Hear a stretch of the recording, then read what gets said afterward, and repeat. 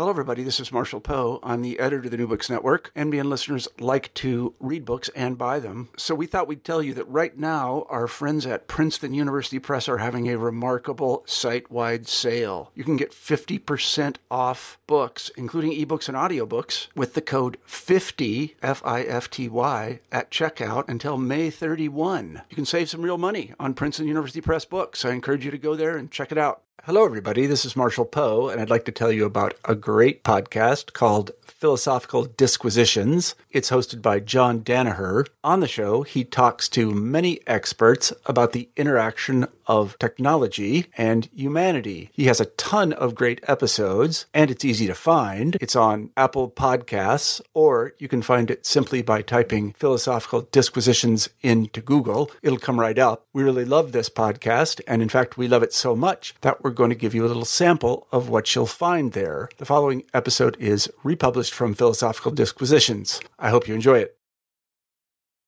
So my guest today is James Schwartz. James is a professor of philosophy at Wichita State University. He has a PhD in philosophy from Wayne State University, where his dissertation focused on nominalism in mathematics. He is one of the leading figures in the philosophy and ethics of space exploration. He has authored several papers on this topic, published in journals such as Advances in Space Research, Space Policy, Acta Astronautica, and Astropolitics.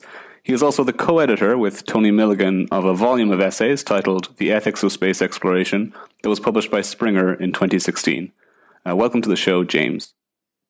Thank you for having me. So, James, I invited you on the show today to talk about nominalism in mathematics, which is a topic which we're both very keen on. I'm obviously joking. I'm sure you're keen on it, and it actually sounds fascinating and interesting, but I really wanted to talk to you about the ethical issues in space exploration, which is probably more in keeping with the themes that I usually explore on this podcast. So, as regular listeners will know, I have stated in the past that my own interest in the philosophy of technology stems from fascination with science fiction as a child. Yet, strangely, I've never really looked into the philosophy of space exploration, which is kind of odd since most of the science fiction that I consumed as a child was focusing on space or space operas, and space exploration is a major theme. Nevertheless, it's only in the past few months that I've really started to look into the philosophical literature on this topic, and yours was one of the main names that I came across, and I'm glad to see that this is a topic that seems to be garnering a bit more attention nowadays. So I wanted to start off just by asking you about your own interest in this area. Why did you get into the philosophy or ethics of space exploration, particularly given that your dissertation and background was in the philosophy of mathematics? Yeah, so it was kind of unplanned, as it were. I've always been interested in space exploration. Watched a lot of science fiction shows growing up. Read a lot of science fiction novels. Went to space camp as a kid in fifth grade. I started thinking professionally about this while I was in graduate school. I was just sort of at a friend's apartment, thinking one night that, hey, I've never read any philosophy papers about space. Maybe I should write one. And it was in the process of working on that paper that I, got into the literature that did exist. And, the paper ended up getting published, and that sort of put my name on a couple folks' radars who invited me to present at conferences, which led to further publications. So a lot of the sort of work I've done has been in the service of, say, other folks' projects in terms of conferences they were organizing or books they were putting together. But I have sort of taken ownership over it as well, that this is something that I am very sort of passionate about and, have been very happy to be able to work on and keep working on. I mean, there is a link to the philosophy of math in a sense that, I'm interested in methodology, and the sort of methods of mathematics played a big figure in discussing the issues in my dissertation. And I'm interested in sort of the methodology of space science and how that might link up with questions about the value of said science. Yeah, is your sense as well that there has been an increase in interest in the philosophical exploration of space, or the ethics of space exploration in the past decade? I mean, when I looked through the literature on this topic, I noticed there was one special edition of a journal called The Monist back in the late 80s on space ethics or the philosophy of space exploration. And then really not a huge amount until more recent years, but I'm not an expert in the area. So is this something that is growing? Yeah, and actually, around the same time the issue of that Monist came out, there was a book in environmental ethics called Beyond Spaceship Earth, edited by the editor of the journal Environmental Ethics, which is the first environmental ethics journal to be put together. And that brought together a group of people to talk about environmental issues in space exploration. So there was, and I'm not sure what the context was. It might have been there were some, big proposals going about NASA for ambitious projects. But I think what really started the interest, and I would say it goes back at least a couple decades, two things. One is people were starting to realize, hey, we might actually find some life on Mars. We should start, thinking about that in terms of not only the science projects, but also, would that life be worthy of moral consideration? And around the same time, and I'm thinking, in the mid to late 90s when the Allen Hills meteorite fragment with that little worm-looking feature that might have been evidence of life, as it were, I think, they still haven't officially decided. There's still some disagreement in the community about whether that is evidence of past life or not. But the other thing is people were coming out with papers establishing that it would in principle be possible to terraform Mars, that, if you can divert some asteroids or do some things to warm up the planet, you can actually succeed in, getting the atmosphere thick enough to have a warm enough surface. And then, okay, well, wait a minute, if we're going to remake an entire planet, that's something we should think about before we do. And so that was another area where folks, especially in environmental ethics, got involved in discussions and, tried to apply environmental ethical views to the topic to see, what seems to be the consensus here, that this is a permissible thing to do, that it's impermissible. And so I think those two things really are some of the two big factors in bringing philosophers to the table, as it were. And one of the things that's really, I guess, kept the involvement up is more the question about, what is the ethical status of microbial life that you might discover on Mars or Enceladus or Europa. And that's probably where most of the activity has been over the last decade especially. Yeah, I suppose one thing I'm curious about here is just considering the development in analogous kind of techno-ethics spaces, from bioethics or neuroethics, which I come from, a lot of the contribution made by philosophers there is, I guess, negative in its initial contribution anyway, that it's kind of putting a halt to scientific progress or suggesting that we need to be more reflective and think a bit more deeply about what we're trying to do. And I mean, there's an old saying that, most bioethicists, the answer to any question you ask them is no, you can't do it. Is that true in space ethics as well, or is it a bit more kind of heterogeneous? What's the sense of it? So partly it's that, it's part of our professional training that we find problems in things. So, in some sense, it's natural that as a philosopher, I would, try to find issues and objections to something. But, it's one thing to just only try to find objections. It's another thing to sort of analyze, are those persuasive objections? Do they actually stand in the way of going ahead with something? And I think, the philosophical community that thinks about this, you've got some fairly pro-space people that want to really see a great moving forward of some of the grand projects, including, human settlement of the moon, Mars, and elsewhere. You've got some folks that are very much opposed to sort of any increased presence that might be viewed as sort of contamination or disruption of a valuable wilderness area. And, the philosopher in me is just really interested in the arguments and, which ones can survive sort of critical scrutiny. And, of course, I've got a mixed view myself, and I think we're going to talk about this a bit later in the show, but I think there are aspects of space exploration that are incredibly important that ought to be supported much more extensively than they are. But there are other aspects then that I think, hey, that's not stuff that's too important for us to be working on right now. And in fact, it can get in the way of satisfying the stuff that I think is good. So, I'm sort of two minds about a few things here. Yeah, and actually your views, as I understand them, have changed or evolved a little bit over time. So let's try and get into that now, and we'll focus initially on the idea of there being some kind of imperative or duty to explore space. So this is something you've touched upon in your work, and certainly the first paper that I came across by you was arguing in favor of the notion that we have a duty to explore space. So I want to look at some of the arguments here and how you might have changed your mind on them. But to start off with, I want to kind of clarify what this is a debate about. So what is meant by this duty to explore space? What kind of a duty is it, and what exactly do you mean by exploring space? Mm-hmm. And it's partly, I didn't actually have a very sophisticated account of what exploring space meant in that original paper. This is the 2011 paper, the first one that I published in Environmental Ethics. I wasn't really discriminating the different types of activities that one might have in mind when you talk about the exploration of space. And there's a paper by Dan Lester and one of his colleagues where they really sort of say, okay, what does exploration mean? Well, it can mean all sorts of things. It can mean, studying a place to satisfy scientific curiosity. It can mean resource exploitation.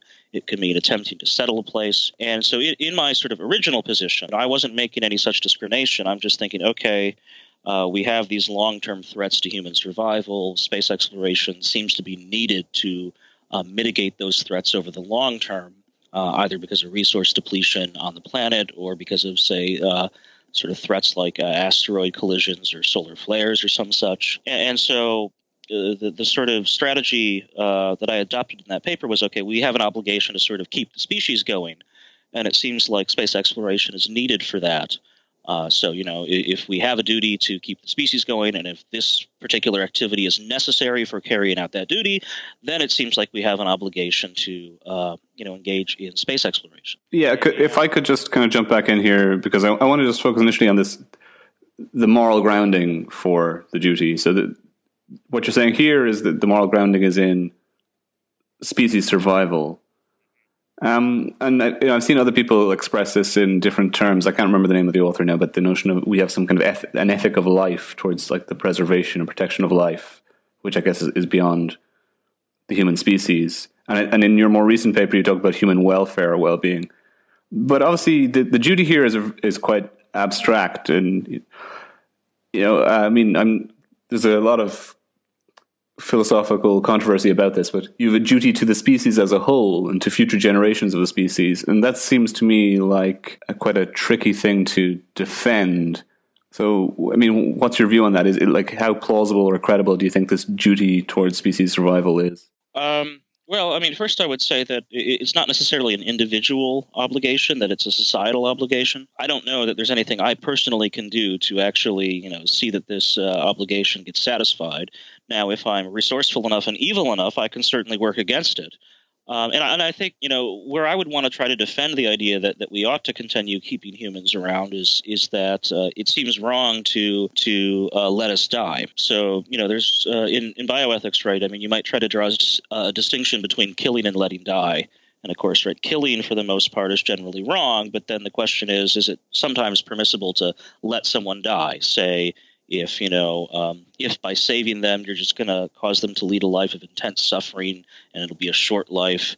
And so by, say, pulling the plug on the life support, you're sort of doing them a favor, as it were. And they might even want that to happen. And that's the kind of situation, it seems, where you would say maybe it's permissible to let someone die. And that doesn't seem to describe, our possible fate. That it's not as though by not trying to pursue space settlement that you're just pulling the plug in the sense that we're going to wither with an incredibly painful death here. We're going to keep going for quite a while, right? So it seems like by not doing this, it seems to be a case of impermissible letting die. So I'm not so concerned about the status of the duty in the first place. There are some nearby concerns that have been raised. In particular, there's a line of reasoning that suggests that it's hard to say that you could commit rights violations against future persons because, suppose 200 years from now, we've wasted all of Earth's resources and everyone alive is living a really miserable life. And you could imagine such a person complaining, hey, my rights have been violated. I have a right to various things, including, the resources that I need to stay alive and live a meaningful life. And so, how wrong it was for us in the present day to have, not changed our resource consumption habits. But of course, if we had changed our resource consumption habits, then, people are going to lead different lives than they would have. They're going to end up meeting different people. And so different people are going to get together to produce offspring. And so, long enough in the future, you're not going to have any of the same people. And so it seems like by if we change our policies today, the person's rights who we would have been violating would never come into existence in the first place. And that's an objection to the idea that by wasting resources in the present day, we somehow violate the rights of those in the future. But I think the question about species survival is not quite that. I think it's more about, whether there are people in the future and not necessarily what their quality of life is like. Now, mind you, I still think there are good ways to argue that we ought to ensure not only that people continue to exist, but that they lead meaningful lives. Because, if the only way to save the species is by creating a situation where it is utter misery, maybe we shouldn't, right? Because maybe we're just creating much more pain than pleasure. So, if you're thinking of the movie Iron Sky, which is a horrible, horrible movie, but one thing it's a lesson of is how not to save the species by space settlement. Nazis on the moon is not the way that we need to keep going as a species. Yeah, I mean, I think I remember seeing that movie popping up on my Netflix feed, but I don't think I've ever watched it. It's not worth it, you're saying. Train wreck doesn't begin to describe it, but but the important point here is that if there is a duty to ensure survival, it's not a duty at all costs. It's more than mere survival. Well, yeah, there's no such thing as a duty at all costs, right? Any particular obligation could be overridden by other obligations. I mean, it's in many ways context sensitive, I would say.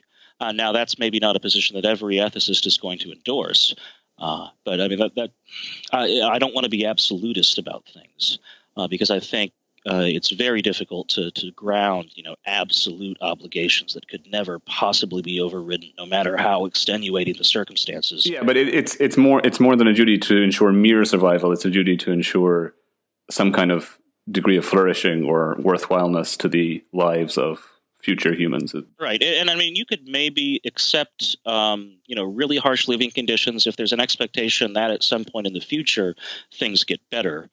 And I don't know if we're going to end up having time to talk about world ship travel, but that's an area where that can maybe come up. That if life is really, really crummy on that world ship, you have to have a really good promise of things getting better down the line in terms of when they make it to the target system. And then, of course, it also matters, how long that voyage lasts and just how bad things are. But yeah, I mean, you mentioned earlier on that a lot of debates in space ethics intersect and overlap with debates in environmental ethics, and that seems to be where a lot of the contemporary literature emerged from. Again, as I understand it, you get some views in environmental ethics that go beyond just claims about a duty to ensure the mere survival, the survival of the human species. It's a duty towards ecosystems more generally. And you also get, as part of that, some misanthropic views that actually it would be a good thing for humans to die out because we're such a negative blight on the ecosystem more generally. What are your thoughts on those kinds of more general environmental duties? So on the one hand, I would want to distinguish between views that, don't privilege humans versus views that are indeed misanthropic, because I think someone, who's maybe really not open to moral consideration of ecosystems might try to view somebody promulgating a view like that as being misanthropic, that if anything other than humans is valuable, then you hate humans. I mean, that's a crazy description of that view. And so I would say I am open to these sort of non-anthropocentric approaches here. And in part, I think one thing they show is that our arguments for why humans are so special maybe aren't the most persuasive arguments, that it just tends to be assumed in these settings that humans are intrinsically valuable, that they are owed moral consideration. That's not a claim that people argue for all that much, in my experience. And so it would be interesting to see, how is the argument of the value of humans much different from the types of arguments that folks make that are trying to defend the idea that, say, individual animals are owed moral consideration, or that species are owed moral consideration, or that ecosystems as a whole are owed moral consideration. And of course, saying that something is owed moral consideration doesn't mean it gets counted the same as something else. That I could say, hey, we need to take cats into account, but that doesn't mean that they need to be given as much weight as humans. Well, maybe it means they need to be given more weight, because I know I like my cats a lot more than quite a few people. So it's not to say that, when you grant moral consideration to other types of things, that you're saying everything's on a par. And I think that can get lost in people that aren't open to such a view. So I would have a hard time defending a misanthropic view that says, humans are sort of actively evil in the sense that they need to go away. I'd be open to the idea that maybe we've got too many people on the planet. I don't know how I would want to respond as a solution to that, but I think there's maybe some way to defend a claim like that. And of course, a space exploration enthusiast is going to say, "Hey, here's a way that we can, reduce the impact of humanity on the planet by having people go off planet." Yeah, right. So, I think the distinction you drew between views that don't privilege humanity or that are non-anthropocentric versus the views that are actively misanthropic is helpful and useful here. But we've been dwelling, I guess, on the first premise of an argument here, which is what's the underlying duty. The more important premise, for the purposes of this conversation anyway, is the connection between space exploration and that duty. So, in your early paper, you were suggesting that you were at least partially in agreement with the notion that it might be necessary to ensure human survival that we explore space. And you had 3 arguments for this in the paper, which you can talk about in a moment. But you also seem to have changed your view that it's not necessary anymore, or you don't view it as strong a case as you originally thought. So maybe you could outline your thinking.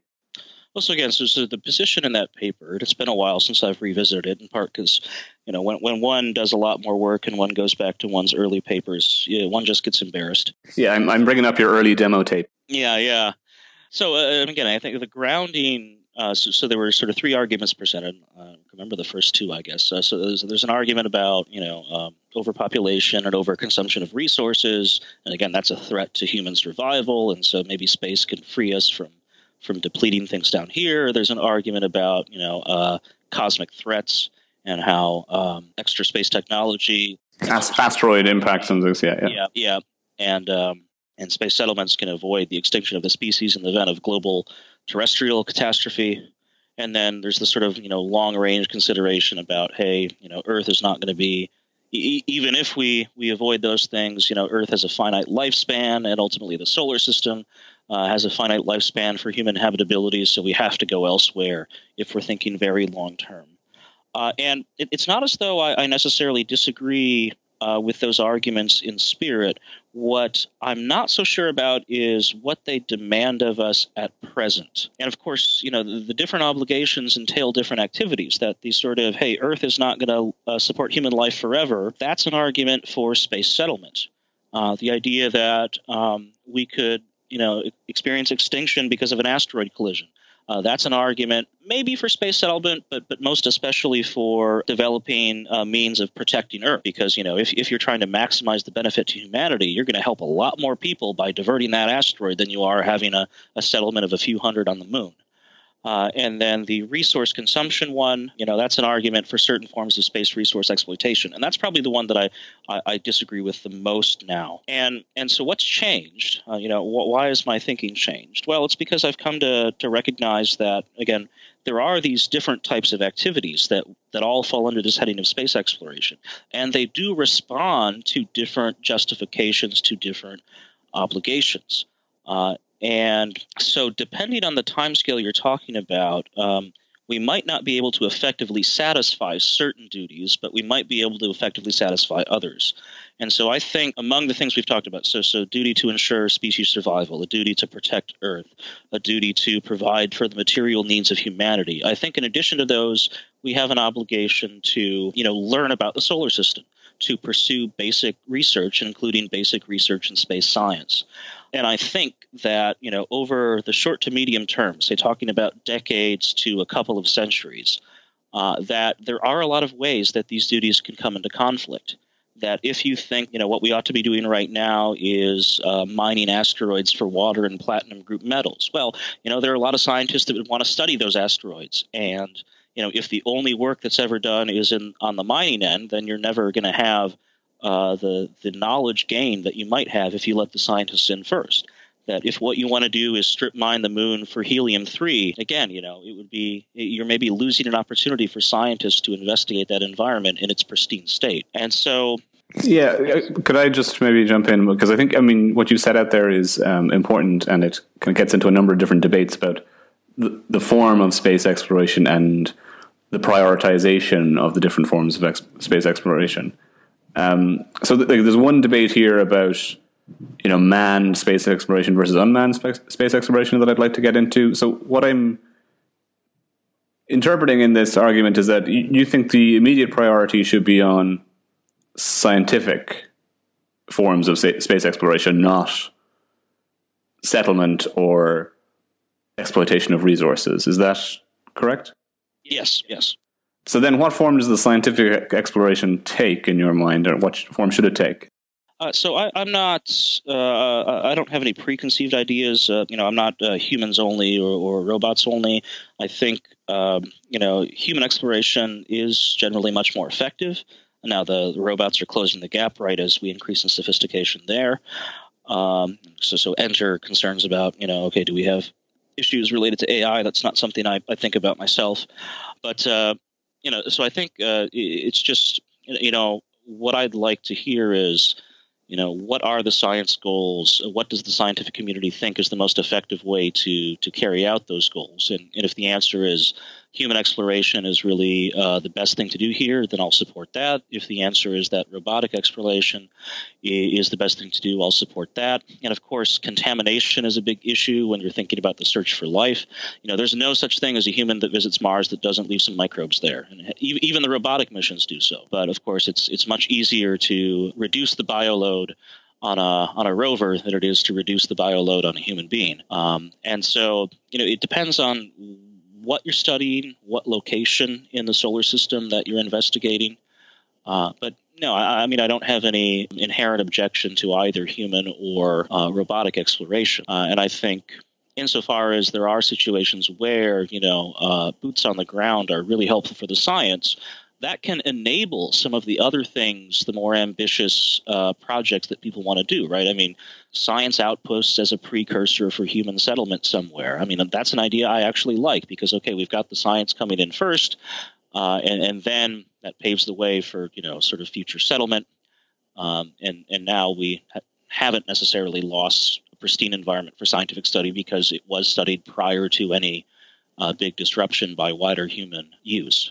Yeah, so it's the scientific need that dictates the form that the space exploration should take, and so you're agnostic about the manned versus unmanned concern. And I think a lot of the vitriol there comes from people's sort of disciplinary blinders. That if you're an astronomer, what do you care about? You care about telescopes, I guess. So right, we can put telescopes up in space without human settlements. Maybe the dark side of the moon would be a good place to have a radio astronomy base, but if you're someone in that discipline, you might not see the need for a lot of humans in space. On the other hand, if you are a geologist, a planetary scientist, that's a situation where you really value having a person there to make decisions about what to look at, what to take samples of. And so it's a worry, right, that people aren't transcending their disciplines when they enter into these debates.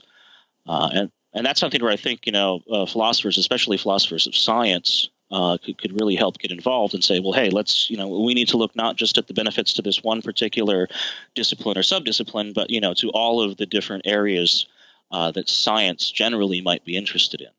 Yeah, I think that's an important point because I grow frustrated sometimes when I hear people like, I think Steven Weinberg in the past has been very dismissive of the idea of manned space exploration because he thinks it just serves no scientific purpose. But there are contradictory views, like Ian Crawford, who I'm sure you're familiar with, has made the case for manned space exploration for scientific purposes. Yeah, I think both he and Charles Cockell, have done a series of papers. And that is sort of where I got the talking point about effectiveness, right? Because it still remains the case that, human exploration is much more effective. When you look at the total number of miles traveled and the time it took to travel them, Apollo versus, Mars, Opportunity or Spirit, the human missions just blow away the robotic missions in terms of capability. But at the same time, right, if the humans are going to be there and contaminating what you're trying to study, which, Mars, Enceladus, Europa, right, I really worry about sending humans there until, we're very convinced that there's not any important scientific finding that you would spoil.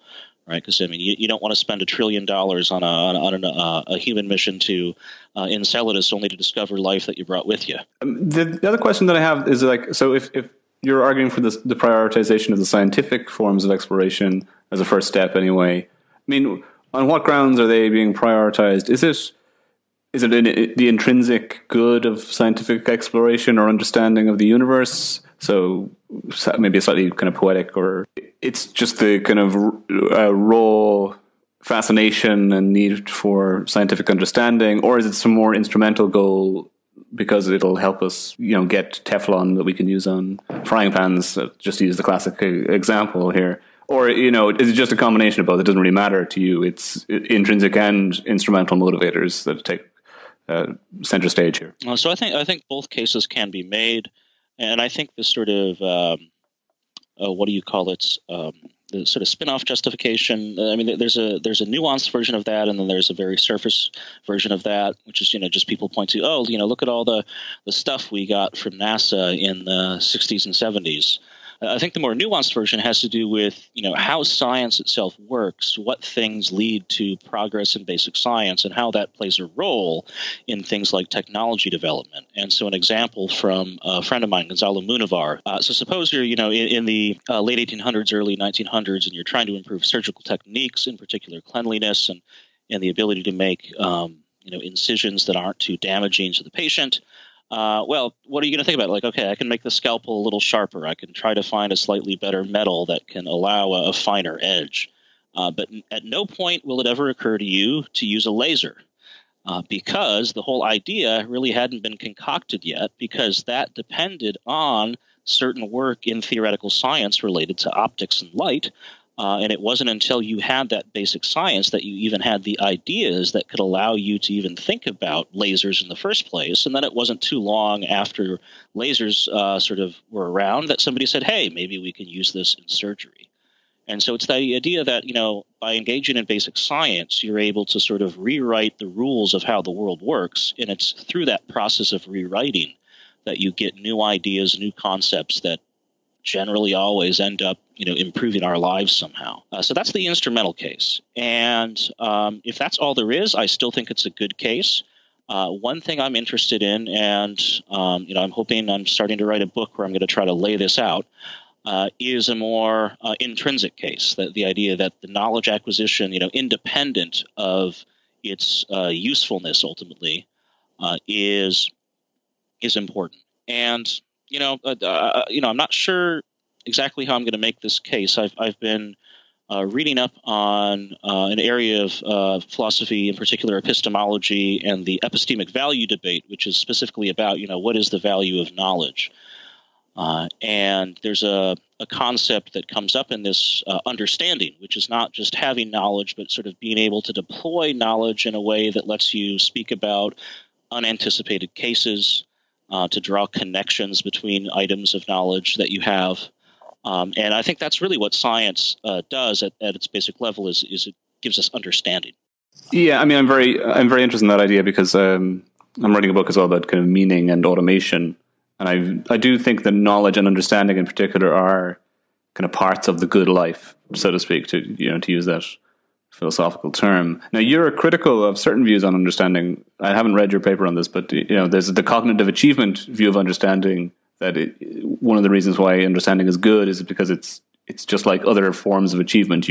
By understanding something, you've overcome obstacles to the perspicuity of reality or something. I mean, you're rejecting that idea, I think. Am I correct? Well, it's a very particular problem that I'm saying that view doesn't solve. And so it's known as sometimes the Meno problem, or what are the other names for it? It's been a while since I've thought about that paper. We don't have to get into it if you don't want to. So there's been this criticism that accounts of knowledge left open why knowledge was more valuable than true belief. So, if I have a true belief that hasn't been justified in the best way, if I accidentally come to believe something that's true, say that, I walk past a clock that says 9 p.m., and it is 9 p.m., and so now I truly believe that it's 9 p.m., but turns out that clock broke exactly 12 hours prior, I have a true belief about the time, but I don't have knowledge, because we think knowledge needs to be created, in the right way. And so views of understanding were posed as an ability to say why it is that when you understand something, that's better than merely having a true belief. And so all I was objecting to in that paper was that this particular account of understanding overcomes that problem. I wasn't necessarily arguing against the claim that understanding involves an achievement, although others have. Yeah, so we don't have to go into that for the purposes of this discussion, but the important point is that this intrinsic case for the scientific exploration of space is partly grounded anyway on this notion of understanding and the good of understanding. And I mean, I like that idea, yeah. What you had mentioned about, being part of the good life, I think is the way that I would try to approach it. And this also comes from some of the literature on wisdom. You could make a claim that, having scientific understandings is a component of, being wise, realizing human excellences. And then, of course, the question would be, okay, so, well, why is it that we need to do this in the first place? It seems like we're just assuming that it's part of the good life rather than arguing for it. So that's, things to worry about. But I think that's roughly the position to take. Or at least that's the one that I think, of all the approaches I know about, stands the most chance of success. And, does that give you a strong argument for space exploration?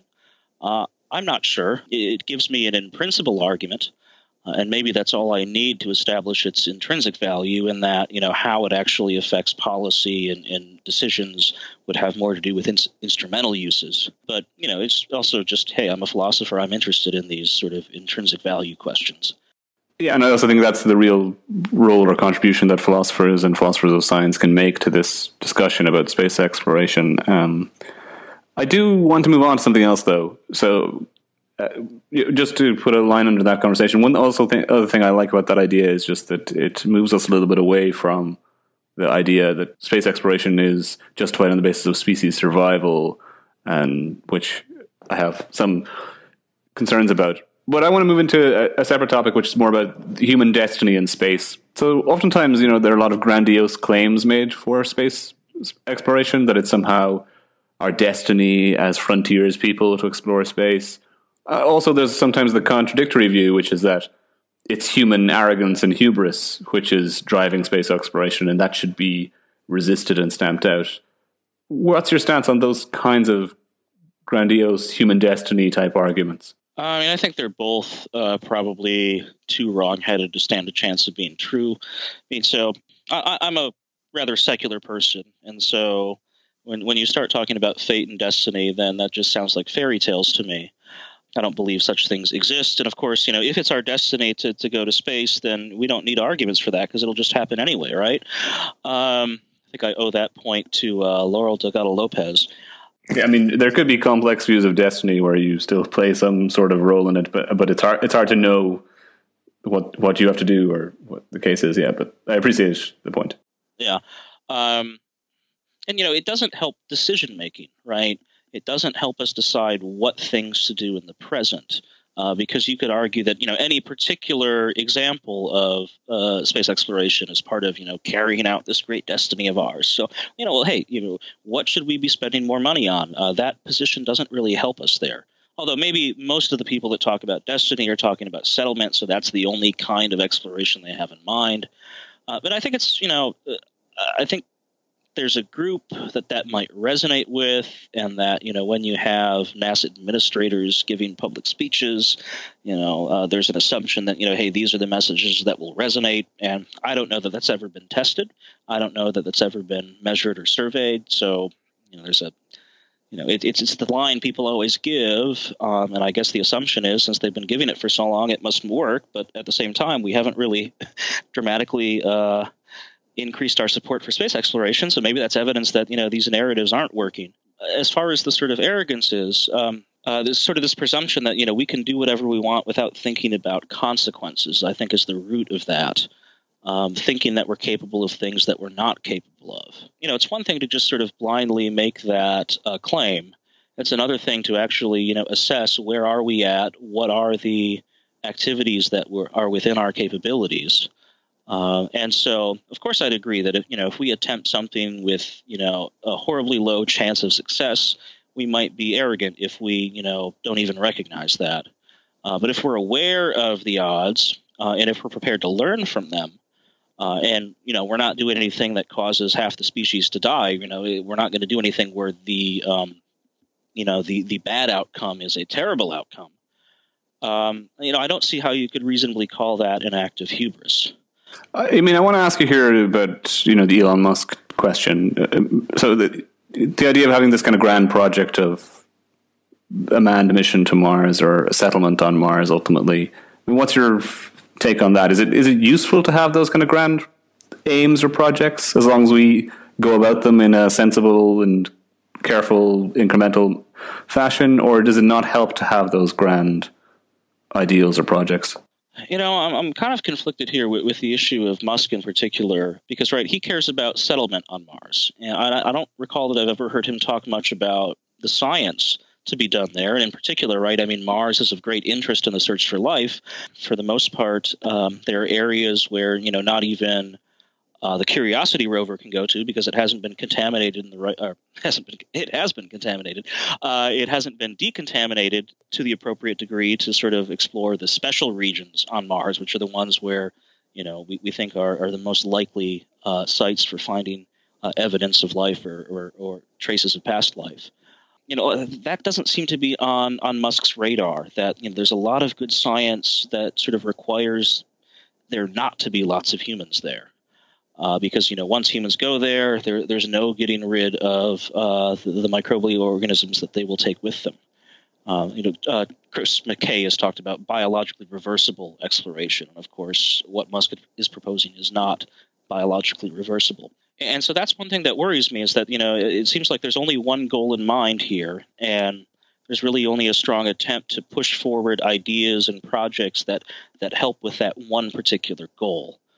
And I think we need to be a lot more pluralistic about, what's important in space and, what different planets, what different environments can help, how they can help us with science versus other goals. And the other thing that I find concerning about this is just that, it seems to be Musk right now is really driving the public narrative and the public discussion. And I don't like that, because I don't think it's an example of a very deeply considered view. In the sense of, balancing all of the different considerations and stakeholders that are involved in space exploration. But more generally, so there are problems with the way in which Musk conceives of the project, but more generally the idea of having a grand project in mind or a big aim. What's your view on that? Don't know if I've got much to say there. I think it would have to do with, what is that grand project? Because depending on its details, it could be something worthwhile. It could be something, it could be something dangerous. And then, if the idea of having a grand project is to sort of, rally people around it to inspire, I'm also going to worry about, is it even the case that those sorts of things are genuinely inspirational in that way? And that's another area where it seems like the evidence we have is a bit underwhelming. So the whole idea of the, Apollo project being this great inspirational force, there's not a lot of good evidence supporting that. If you look at the sort of charts of, how many people were getting degrees in science, they do track the funding that NASA had in, say, the 60s and 70s. As NASA's funding increased in the early 60s and spiked in the mid to late 60s and then took a big dip in the mid 70s. You see sort of with an aftershock the same thing happening to degrees across the STEM disciplines. But you also saw the same thing happening to humanities degrees and education degrees and medical degrees. Basically, every discipline had that same pattern, in part because if you looked at wider funding for science in the U.S. over that same period, it had the same basic pattern in terms of a spike in the mid to late 60s and then a reduction thereafter. So what were people responding to? I don't think it was inspiration. I think it was, hey, I could make money if I go into this field, so let me go get a degree here. So I think people, respond much more locally and to much more near-term economic incentives than they do to any sort of broad dream, which isn't to say there aren't some people out there that do, but I don't think you've got evidence supporting the idea that, it's just NASA needs a vision, ESA needs a vision, and that's what will bring all of these things together. there's a word for that in philosophy. It's called bullshit, which means to speak without concern for whether what you're saying is true or false. That is to make a claim without even checking the evidence. And that's a worry I have about a lot of the arguments, especially put forward in the sort of more public sphere, is that people don't bother to check. They just take the talking point that sounds good. Yeah, I mean, the thing about the Apollo and the impact that it had on science degrees and higher education, I've often heard that in the past, but I've never really looked into the facts of it. But even a moment's reflection suggests to me that there's something pretty fishy about it, because there was a massive increase in higher education in other countries around the same time that presumably had nothing to do with the space program per se. Yeah. And also, I mean, of course, Vietnam was happening then, and so a lot of people were, trying to go to school to get deferments from the draft, and so that's another thing that drove people into college and graduate school. And so, yeah, I mean, it's just absurd to point to this one thing. I mean, it's probably a case of just mere correlation. Now, of course, if you're spending more money on space, then yes, there will be a demand for jobs in the space sector. So I don't want to doubt that at all. But it's the money that you're spending on it, the careers that you're making available, not this. Oh, I feel so inspired by watching these launches or anything. No, I mean, you've kind of gotten into the third topic I wanted to cover, which was the myths that abound in space advocacy. So, I mean, you mentioned at the outset that you are passionate about this area, and obviously you're a philosopher, so you have mixed views on things, or you're not going to come down very clearly on particular issues. You want to weigh the considerations and the evidence. But you are concerned about these myths that tend to dominate in public discourse. So we've mentioned a couple of them there. I guess the myth of public inspiration and the myth of the frontier spirit. Are there other myths that you think are particularly problematic in the debate about space advocacy? Well, so let me, I guess, make a general comment to begin with. So, yeah, I mean, it's partly, as a philosopher, right, I care about quality of argumentation, but I also share with scientists more broadly a concern with, making sure that we base our views on evidence. And, it's somewhat surprising when you see people that otherwise do really good work in their disciplines, all of a sudden when they start talking about space exploration, their ability to know what is supported by evidence just absolutely disappears. So, I mean, I think there's something ironic about that. And also, if what your goal is to sort of, improve overall scientific literacy, now this hasn't been tested, as it were, but I mean, one thought is, shouldn't you be modeling good scientific practice when you advocate for science? And, this just hasn't really been studied in the way that it would need to be for us to know one way or the other. I mean, how do you effectively advocate for science, for things like space exploration? What things actually get people on board? And in part because, space exploration, as expensive as it is, still is not a major expense on federal levels. And so, it doesn't warrant the kind of attention from the people that would fund the sociological projects. So that, it's a case where it'd be nice to have more data. It's not clear if there's going to be money to support that sociological research. But anyway, so what are some of the other claims then that I think get made often that, really just have there's a lack of attention paid to what evidence is or is not available. One of them would be this idea that, we are explorers by nature, that, this kind of relates to claims about destiny, but it could be meant more as a cultural or biological claim. So that it's part of what it is to be human, either as to be a member of a human culture or to be a member of Homo sapiens sapiens, that you yearn to explore.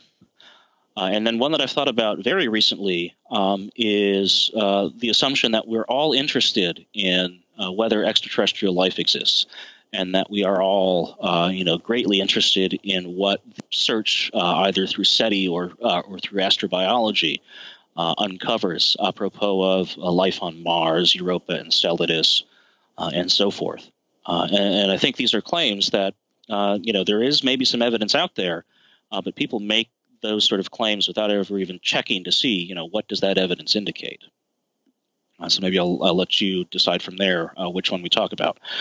I mean, I'm not attracted ever to claims about there being some inherent nature or essence to human cultures or to human nature. However, I do sometimes find myself attracted to certain ideas that I don't know if I can rationally justify, and they may be mythical. So again, to go back actually a little bit to some of Ian Crawford's work on the case for space exploration and manned space exploration, some of his arguments are quite mythical in style, I think. So he has this notion that we need to build a human civilization that's both stable and dynamic and that has an open future. So I find myself attracted to that notion that space exploration would be a way of guaranteeing this, but I don't know if I can rationally justify it or if I have a well thought out idea about it. I mean, humans are attracted to myths. Humans are attracted to narratives of certain forms. Is it such a bad thing if we're attracted to certain narratives if the goal or the end product is a good thing? If the end product fits with what your desire is, does it matter if we adopt these kinds of mythical stories? Yeah, and I take it, that's a way of objecting to the whole project I've been engaged in the last couple of years in this whole myth-free space advocacy. If these are actually successful at rallying interest, then isn't that in some sense a good thing because it realizes ends that we'd like to see realized? And I guess the two things I would say on that level would be, I'm not sure that we know that it's effective in that way. I don't think that's ever been measured, so we can't just presume that, yes, that is how people come to get excited about things. And then, partly it's a hope for improved discourse and improved ability of the general public to engage in deliberation that we recognize that, no, those are not really the persuasive grounds for undertaking a project, that we should have a more rational approach. Now, is that something that one actually has hope will occur? Partly this is a call to get especially sociologists and psychologists a little more involved in working on this, because it would be nice to know what is it that actually gets people interested, gets people excited. Because when you look at, hey, this is a project that sounds really interesting to me, this is something I'm curious about, or that makes me feel hopeful for the future, people are really idiosyncratic. Curiosity is not something that takes the same shape and form for every person. No, we're curious about different things. Some people are more prone to seek out information. Some people are more prone to seek out, new sensations, thrill seeking. And so there's not one attitude that typifies all of us. And in particular, a passion for space exploration does not certainly typify the species.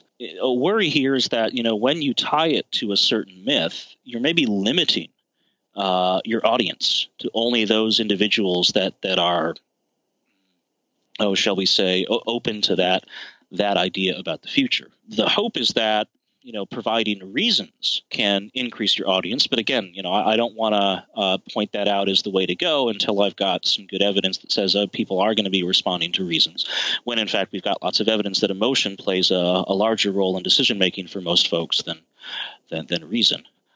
So I've got this balance between I'm a philosopher. This is the way I'd really like the world to work versus, okay, I know a bit about how the world works.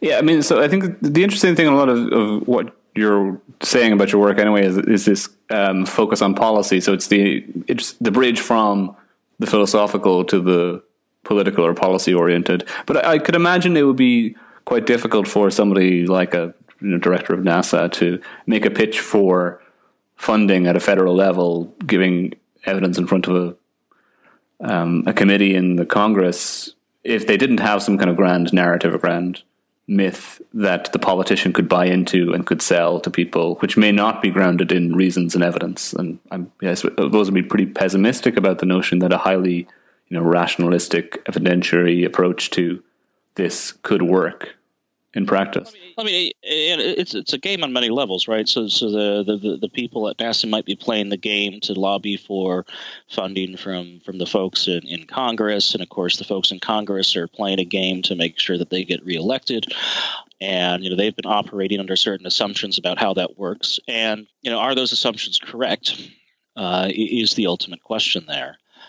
In part, so there's a concern, I guess, about what is the most effective way versus what is the most coherent way to go about rallying public support.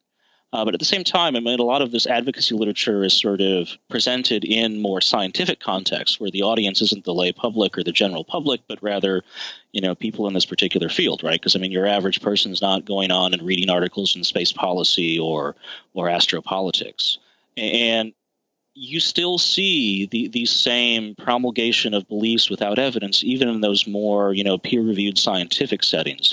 So, I mean, I'm also trying to rally better accountability in reasoning in the sort of more professional areas. Because again, I mean, it's just something that it can shock you sometimes when, okay, wait a minute, this is someone who, gathers evidence, makes determinations on the basis of it for a living, and yet when they move here, that ability goes out the window. Yeah.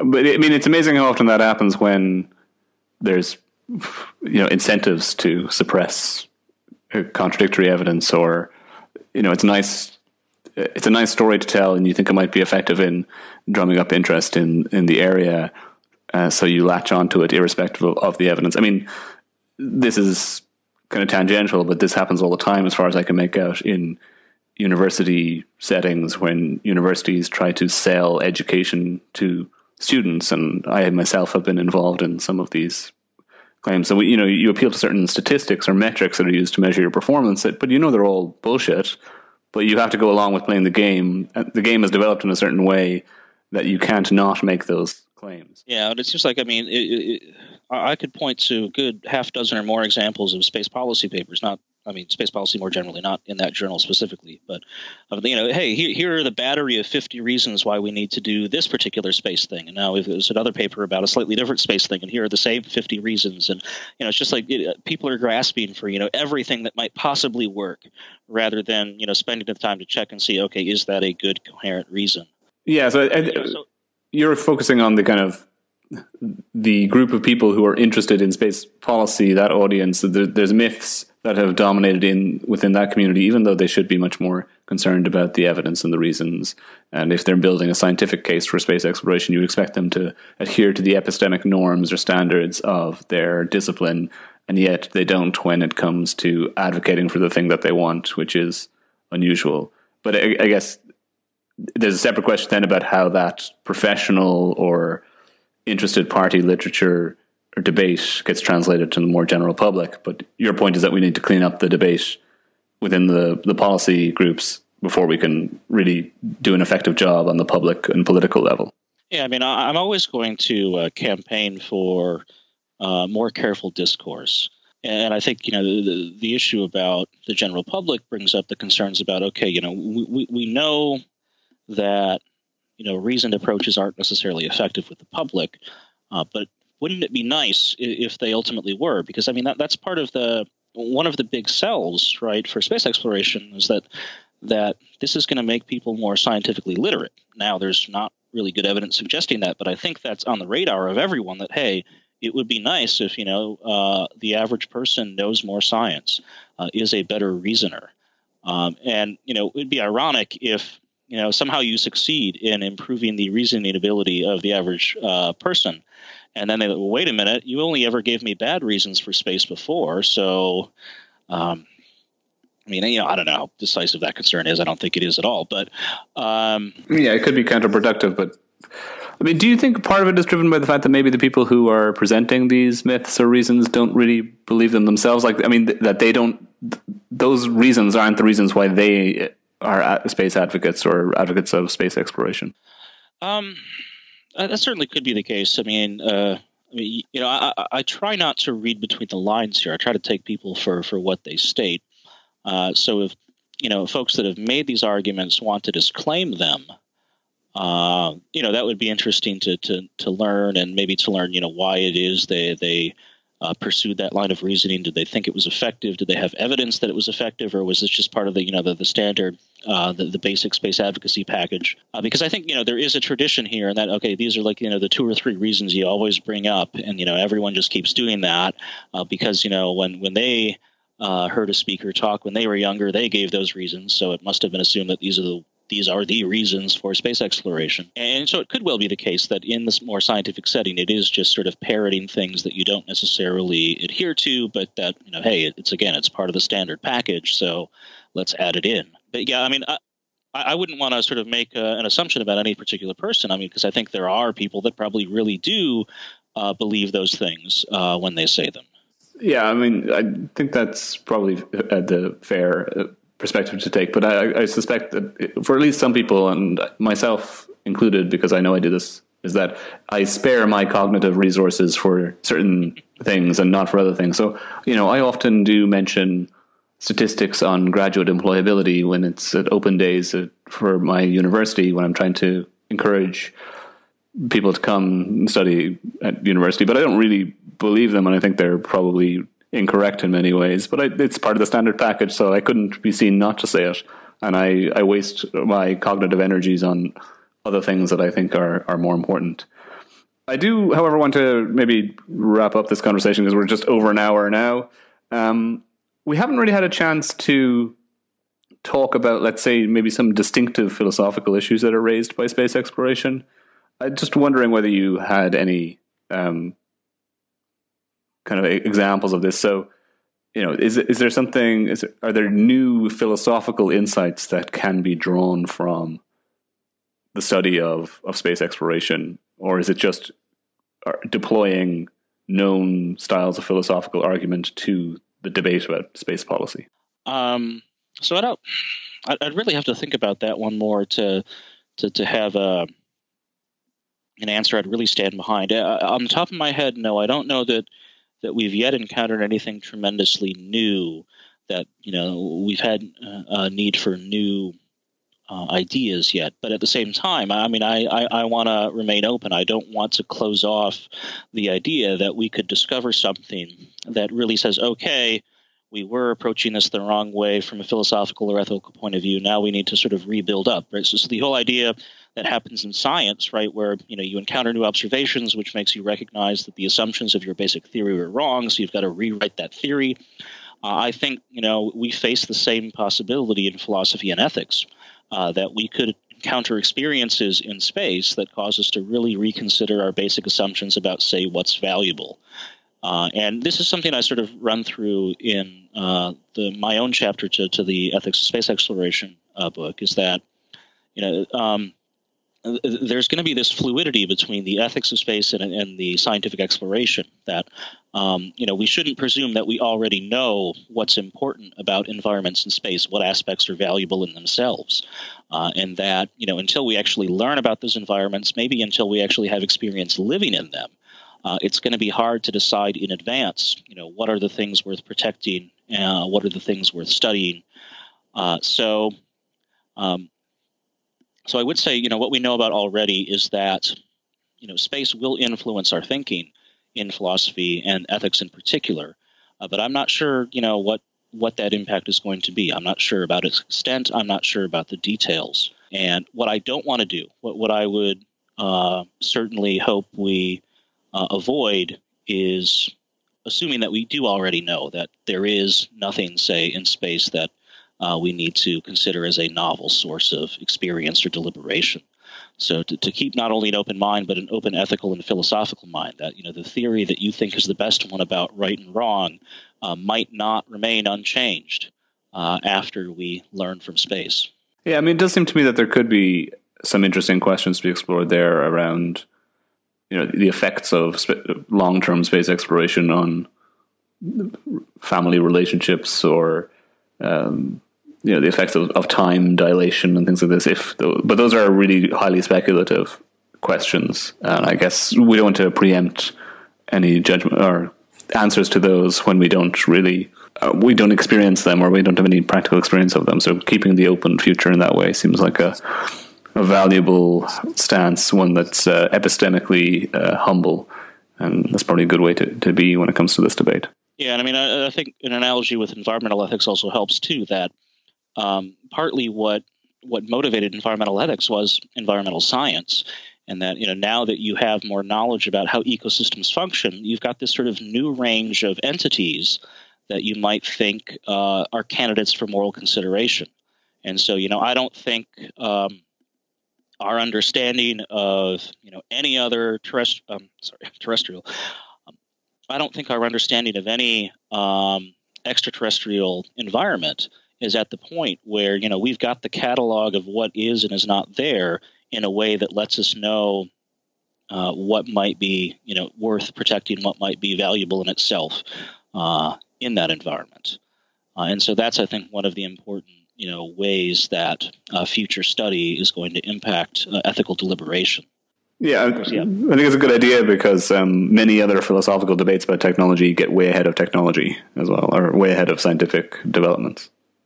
Okay, James, I think I will wrap up at this point. I'd like to thank you for joining me for this conversation. And, if there's any work that you want me to link to in the associated post with the podcast, feel free to let me know. But otherwise, thanks. All right, thanks for having me.